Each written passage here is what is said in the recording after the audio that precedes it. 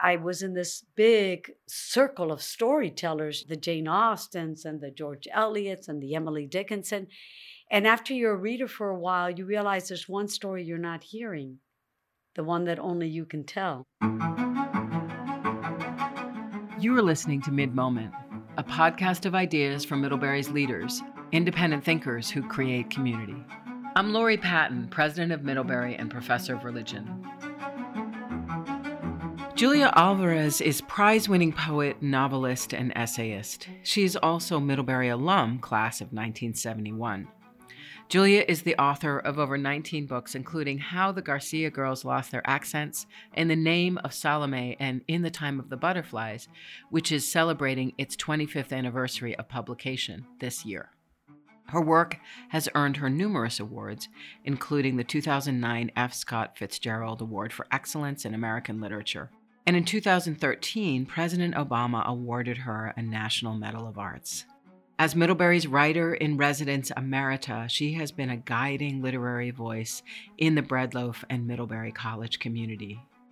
When she joined me in conversation, we discussed the chorus of gatekeepers who punctuated her life, from Catholic school nuns in New York City to our own Dean Wanacott, and how her tenure book at Middlebury, which she wrote in the midst of feeling like a complete professional failure, defined an entirely new genre of literature.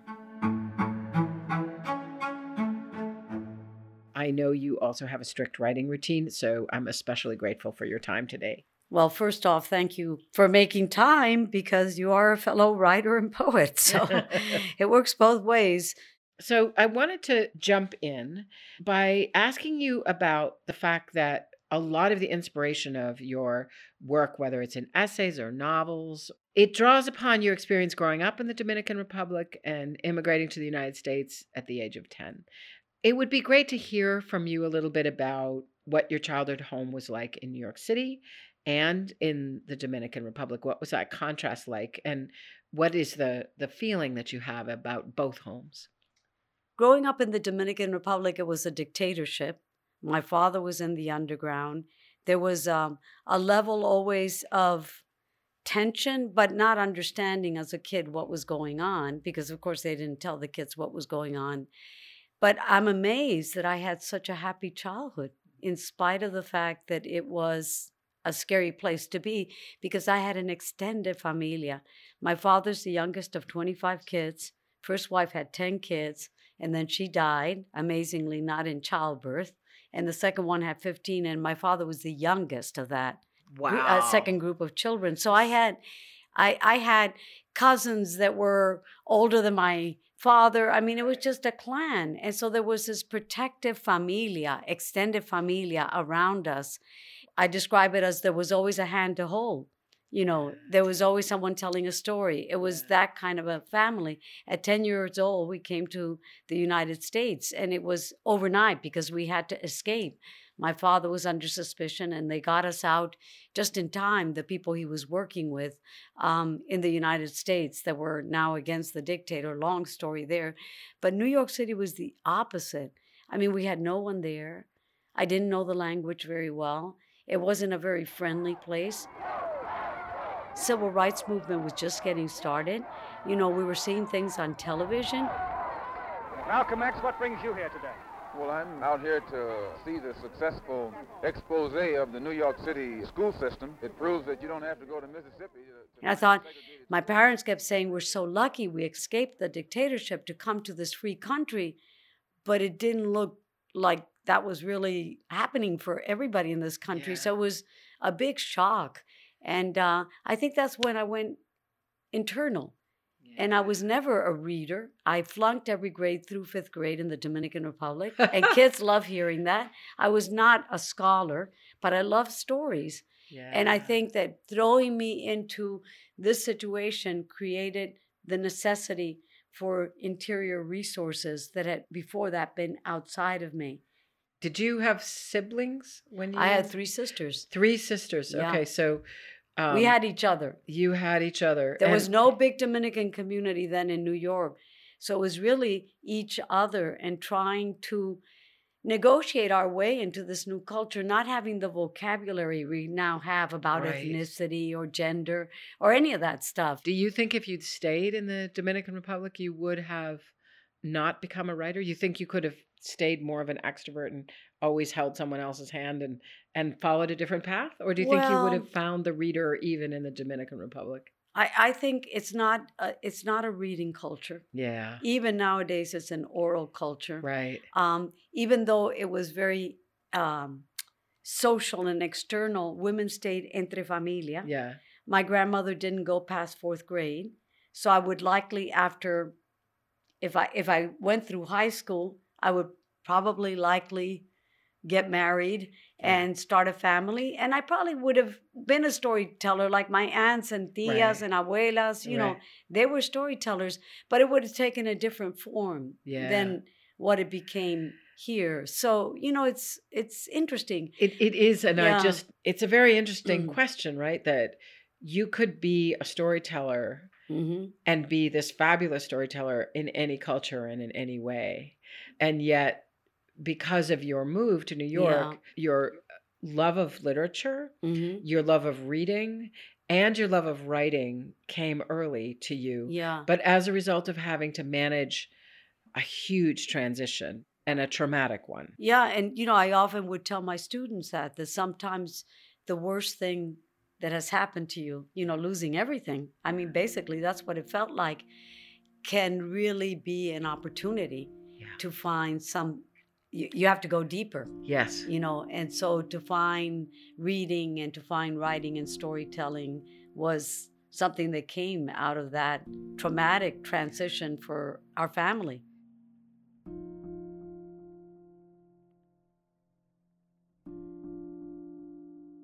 So, paint the scene for me. You're in New York. You decided. Did you write a play first? Did you write a poem first? Did you when you were in New York? Poetry is my first love. Yeah. Because, and I think what I think is that in English, I miss my Spanish and the musicality of poetry, which of course I loved when it was rhymed and metered, and I would memorize it, recalled my native language. So I loved poetry, and I would write poetry. And we shared a bedroom when we first got in, my sisters and myself, and I would read and recite till late at night. And it was to make meaning of our experience for us. The other day I called my sister, and she's I'm 69 and she's 64. And in the middle of we were talking, and she started reciting from memory one of my poems. I said, "What? Do you have a copy of that? Because I don't have it anymore." She says, "It's in my head." We heard it so many times at night. That's wonderful. So I think it was writing for them. Yeah. And then teachers who, what I think is a really wonderful teacher is somebody who sees in you what you don't even know yet is in you. Absolutely. And encourages it. So who was that teacher for you? There was a nun when we first came, Sister Mary Zoe.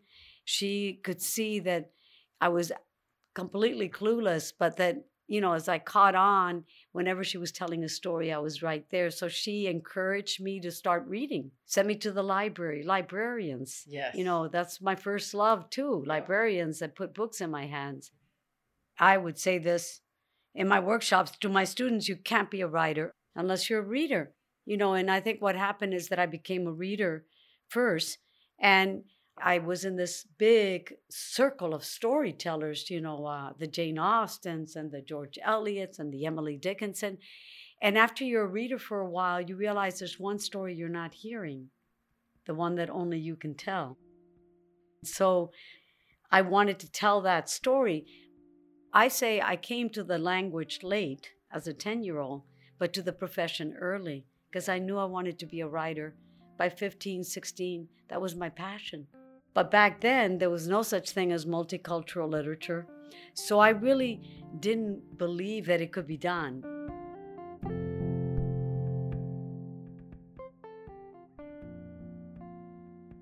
Despite the doubts she carried within herself, teachers like Sister Mary Zoe were cultivating a love of reading in young Julia Alvarez. At the same time, Julia was having trouble socially in the public school. Bullies were making fun of her and her sisters. So their mother applied for Julia and her older sister to attend an all-girls boarding school. They got in with full scholarships. So from 10th grade on, she was away from home. So in high school, you kind of always knew you'd go to college. Well, by then, yeah. Yeah. I mean, coming to this country completely, we became the parents of our parents. I mean, it Of course you completely did. shifted the ground. Of course And you did. even though I love them dearly, they could no longer be my in loco parentis. Of course. And so my teachers became that. Yeah. They were the ones that, I think that's why I even went into teaching, because they were the ones that were models for me.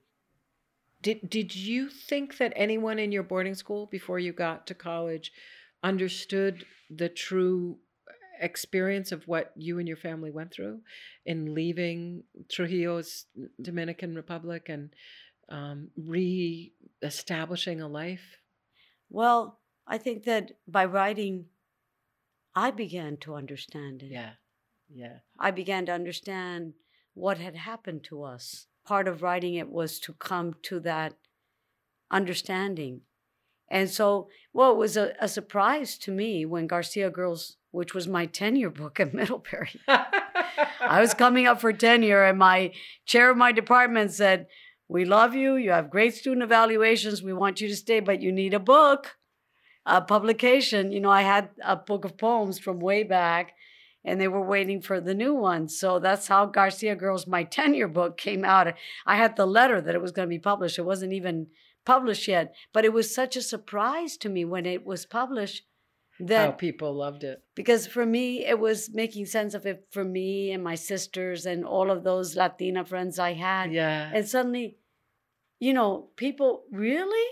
Oh, or that they would relate to it if it was so different. I mean, why should I be surprised? I've been relating to Hamlet and to British girls in the countryside of Jane Austen. I had done those translations, but that people would do that back to me. That was an amazing moment for me. So as you got that kind of close attention, you also probably saw in other faculty as well as other students the power of creativity. Right. And that you could communicate something about yourself in a way that only you could do, but also that might make your world comprehensible to a very white New England world. My motto for writing is Scheherazade. It was the one book I remember from childhood that I really got into. The woman who saves herself by telling stories and saves the women in the kingdom and changes the Sultan's mind. Yeah. But that I saw that through the storytelling, you could save yourself and other people could become the other. Yeah. And that's what I loved about literature, that it was the table set for all, that we became each other in the process of reading, in the process of writing. And I thought that was an amazing power. You paved the way for other writers. There really wasn't a thing called Latinx literature when you started to write. You gave permission for other writers to do that in a way. Mm. And what I love about that is that it sounds like from your story, you didn't set out to be a trailblazer or to create a genre or anything like that. Yeah. No, at all. I mean, that's a thrilling thing, but I can't claim that was my motivation. Right. Because I never thought I would have an American, as I understood American back then, readership, because I'd never seen it.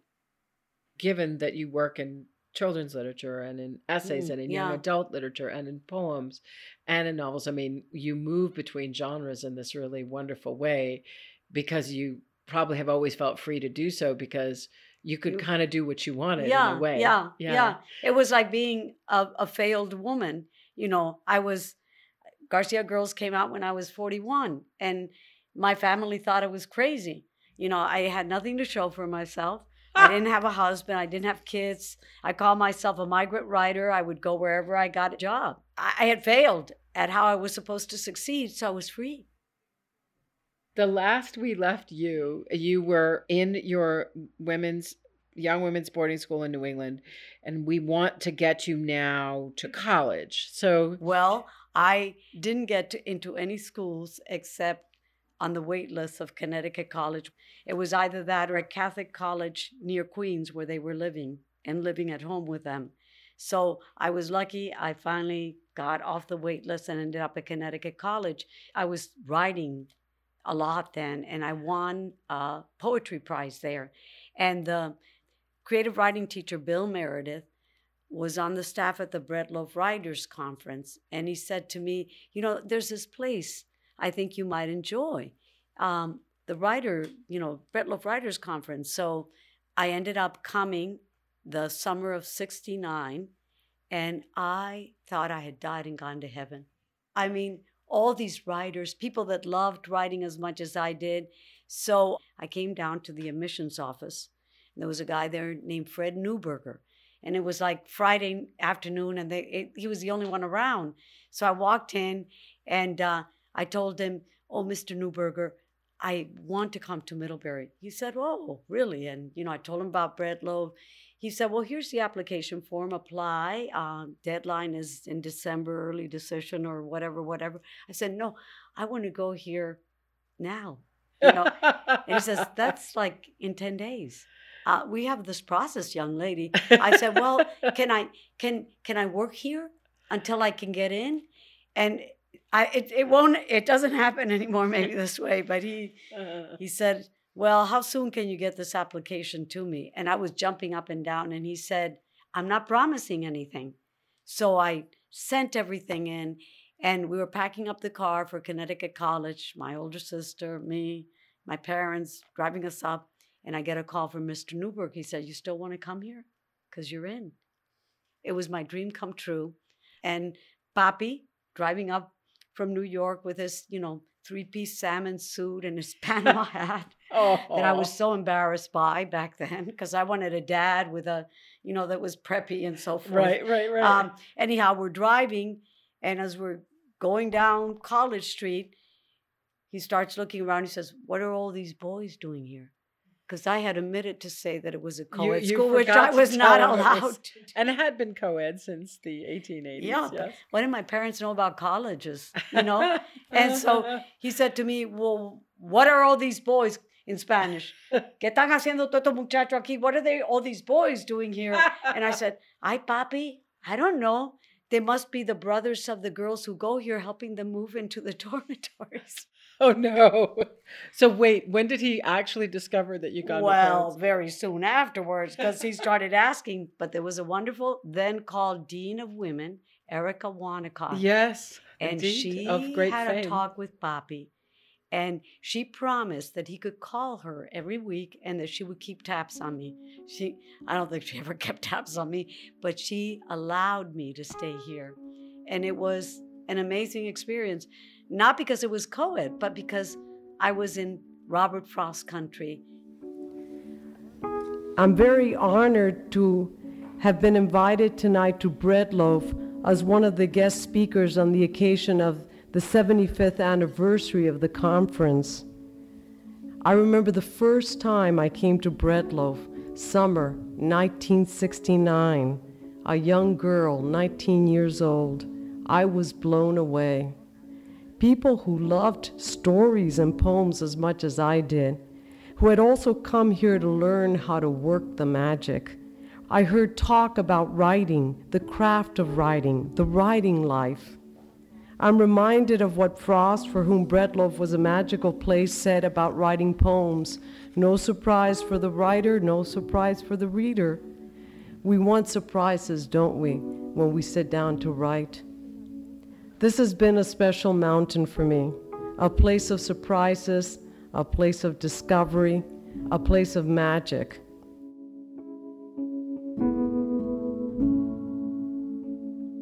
That was Julia Alvarez speaking at the 75th anniversary of the Breadloaf Writers Conference in 2000. The audio comes from Middlebury Special Collections. Julia surprised me with an item from her own personal archive, a copy of a poem that she wrote, her first assignment while a student at Middlebury from the fall of 1970. So you also wrote when you were at Middlebury. Yep. And I believe that you have some record of that. Yes. Well, the first assignment that we got in my poetry workshop, we read A Silken Tent by Robert Frost, which is a sonnet that's all one sentence long. And so our assignment was to write a sonnet that was one sentence long and that played on a certain word. And I remember sitting in that library, was over here in Star in that big room in there, sweating bullets, as Huck Finn would say, thinking, I can't do this. I don't know how to do this. And I worked and worked. So it's a sonnet and it's one sentence and you'll hear the word play. You start to count my fingers, 1 and 2, but then stop short as angry teachers stop between the dates of wars to wonder who was playing with the pencil that just dropped. While all the warring dukes of Aragon are left to tend the war and count their dead, the master of the class swears he is done with teaching those who can't be interested. Your anger, love, is much like this account. You stop your counting if I do not share in counting with you when you start to count, forgetting there are countless ways to care. Count on my fingers, I will not look away, and kill your love that mine may have its way. And so that is fantastic. Can you tell what word I'm playing on? Yes, Count. yes. Anyhow, I turned that in, and my poetry teacher loved it. And I just felt like, I'm in. I really feel like I came into my calling at Middlebury. That's why it's such a meaningful place for me. Yes. It's here that I connected with what I really feel deeply called to do. Right. And if an education does anything, it's really that connecting. You write a lot about women who find a way to overcome odds. One of the heroisms that most touches me is the heroism of the Anonymous, which was a way of describing female heroism long before, we gave names and women became figures. So I love the anonymous heroism that can happen. And also, I don't know if you know that wonderful poem by Miloš, Česlav Miloš. It's about someone that is a servant and says it does not matter whether he knows what he serves. Who serves best doesn't always understand. I admire that kind of service to a calling or a profession that doesn't need to put its name on it. Right. I really admire that quiet service. Right. Like when you or whoever at graduation says, first, look around you. Somebody got up early and put these chairs out. Yeah. Somebody, totally. That anonymous service that makes it possible for the rest of us, the privilege to be able to connect with what we love to do, but there's a service element to it. And I think it's really important. I mean, I think it's important for me that I didn't get, some publicity and acknowledgement until Garcia Girls, and I was 41, and I'd already been writing for 25 years, because it didn't matter to you. Of course, it was affirming, but I was doing it for the right reasons. Right. And I wasn't young, and it went to my head or anything like that, because I have been doing this, laboring in the vineyards, and I love that attitude of doing the work, which is you do the work. And, in workshops, it's so hard. I found the opposite, to convince my students that they don't have to instantly get famous and publish, that maybe they need to work it a little longer, but that kind of service to a calling. Yes, and that the work of writing is about something else entirely. Yeah. I think about that a lot, that is there a way in which, as you say, writing could be understood as a form of labor rather than as an identity. Yeah. As soon as someone's identity is fixed as a writer, you have a whole other set of distractions. Whereas if you just care about the work of writing and you never think of yourself as a writer, but just do the work of writing, it frees you, back to our earlier conversation. In a way. Right. There's no privileging of it. I get up and I look across the pasture, and as I sit down to write, the lights are on in the sheep farm. Yeah. And he's been up for several hours. Yeah. And I think, Tom, you're doing your stuff and I'm doing mine. One of the things that I'd love to talk about as an educator, and you've really alluded to it in many of the stories of your life that you've already shared, is what's your question? What's the one question that you'll never get tired of asking and you'll never know the answer to? When you asked immediately, I had a instant response, which is the question that I asked myself now in the time left me: what is the appropriate use of my energy and time? With all that I've learned and all that I've traveled, how do I ring myself so there won't be a drop when death comes for me?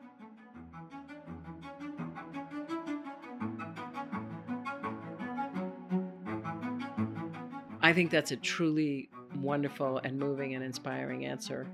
And I'm so grateful that you shared that answer with us today.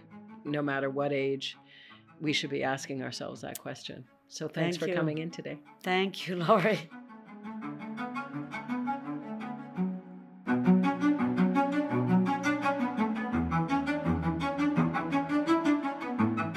I was a little nervous talking to the president, but I'm pretty easy to talk to. Yeah, you are.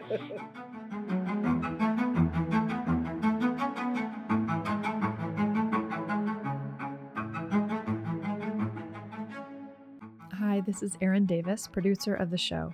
Mid-Moment is produced by myself and Juliette Luini, class of 18.5, with help from Chris Spencer. Special thanks to Middlebury Special Collections for the archival audio of Julia Alvarez that you heard in this episode. Julia's speaking at the 75th anniversary of the Bread Loaf Writers Conference. If you have a mid-moment to share, a time when things came together in a particularly Middlebury way, share your memory on social media using hashtag #midmoment, or record a voice memo and email it to us at midmoment@middlebury.edu. We'd love to include your mid-moment in a future episode of the show. For more conversations like this, subscribe to Mid-Moment on Apple Podcasts or wherever you get your podcasts. Thank you for listening.